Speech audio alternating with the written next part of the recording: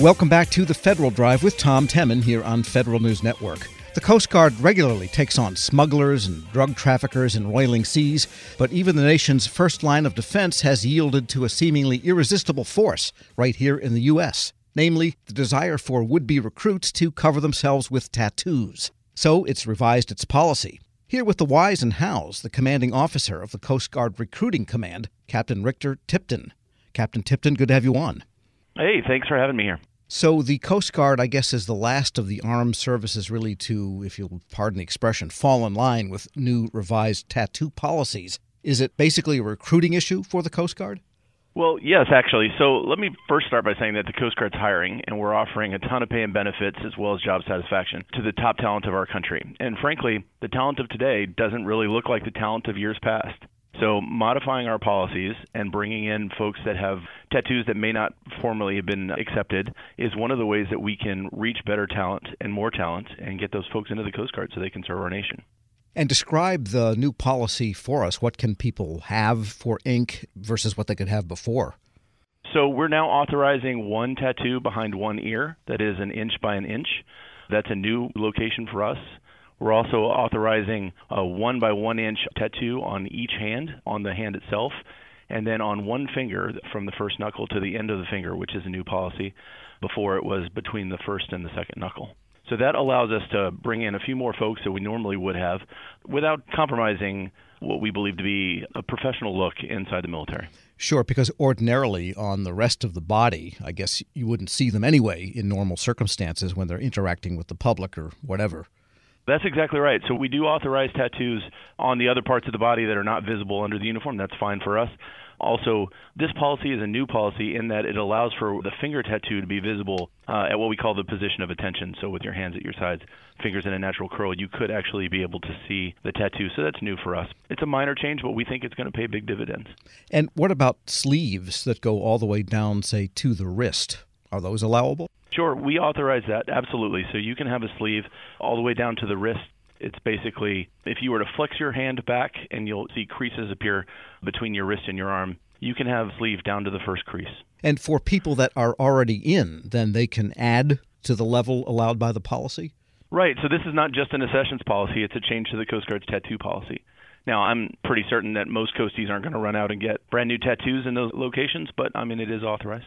Because in the Navy and to some extent in the Army, at least one tattoo has been the cultural norm for decades, since World War II, maybe before. You get one on the forearm, an anchor or something, and that was pretty much it for life. How about in the Coast Guard? Is there a rite of passage in the Coast Guard that's marked by a tattoo?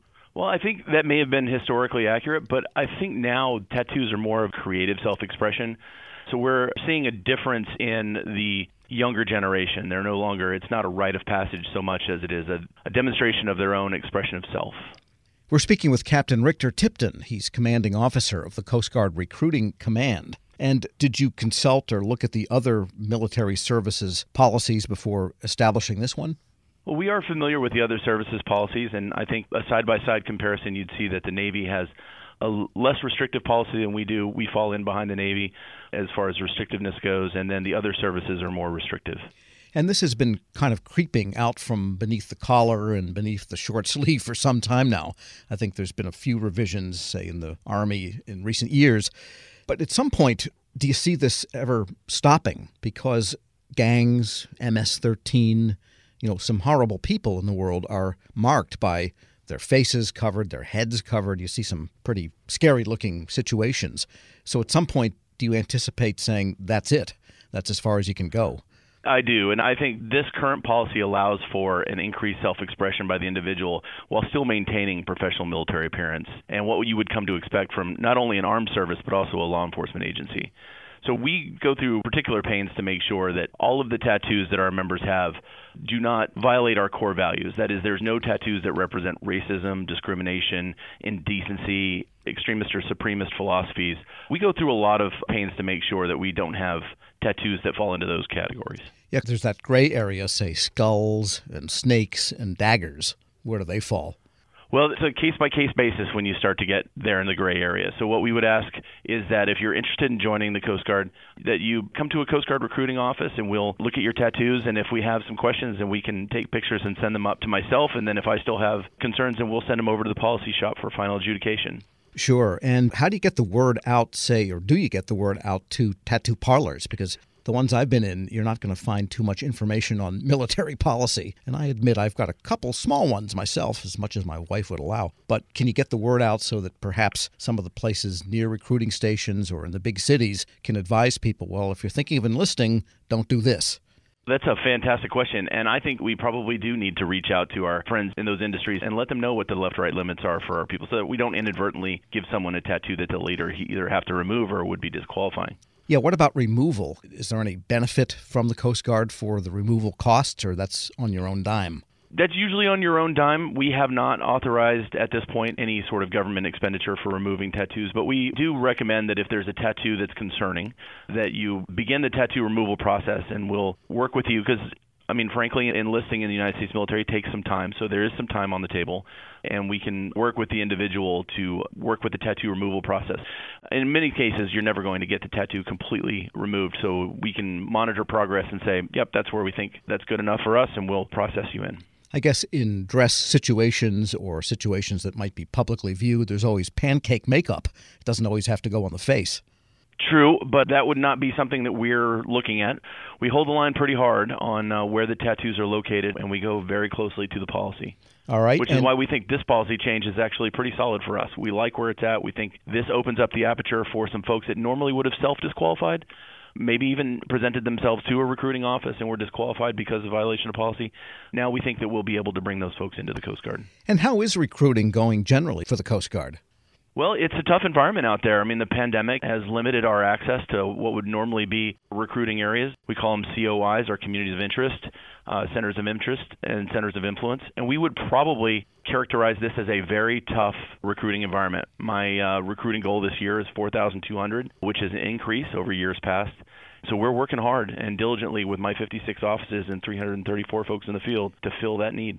And just an off-the-wall question, how do you distinguish to a recruit between the Navy and the Coast Guard? Because externally, they see boats that you get on. Sure. Well, the Navy and the Coast Guard share a lot of similarities. I mean, we have a lot of the same rates, job descriptions for folks out there. But the Coast Guard has a mission here domestically as well as internationally. So we believe that our mission is the sail, that if you saw what the Coast Guard does day to day, every day you're on a boat, every day you're on a ship, every day you're making a difference. I mean, the Navy has a defense mission as well, and they also are hiring. So the Coast Guard's also hiring, and in addition to those pay and benefits, we offer job satisfaction that is uncomparable to the others. So gray hull or white hull, it's still great work. It really is, and in either service, you'll make a great difference every day. Captain Richter Tipton is Commanding Officer of the Coast Guard Recruiting Command. Thanks so much for joining me. Yes, sir, absolutely. It's been a pleasure being here. We'll post this interview along with a link to more information at federalnewsnetwork.com/Federal Drive. Hear the Federal Drive on demand. Subscribe at Podcast One or wherever you get your shows. Grab a 30-day free trial of Live by Live Plus, and you'll get unlimited skips, commercial-free music, and all of the podcasts and live streaming events you can handle. Visit livexlive.com/podcast1 to learn more and start your free trial.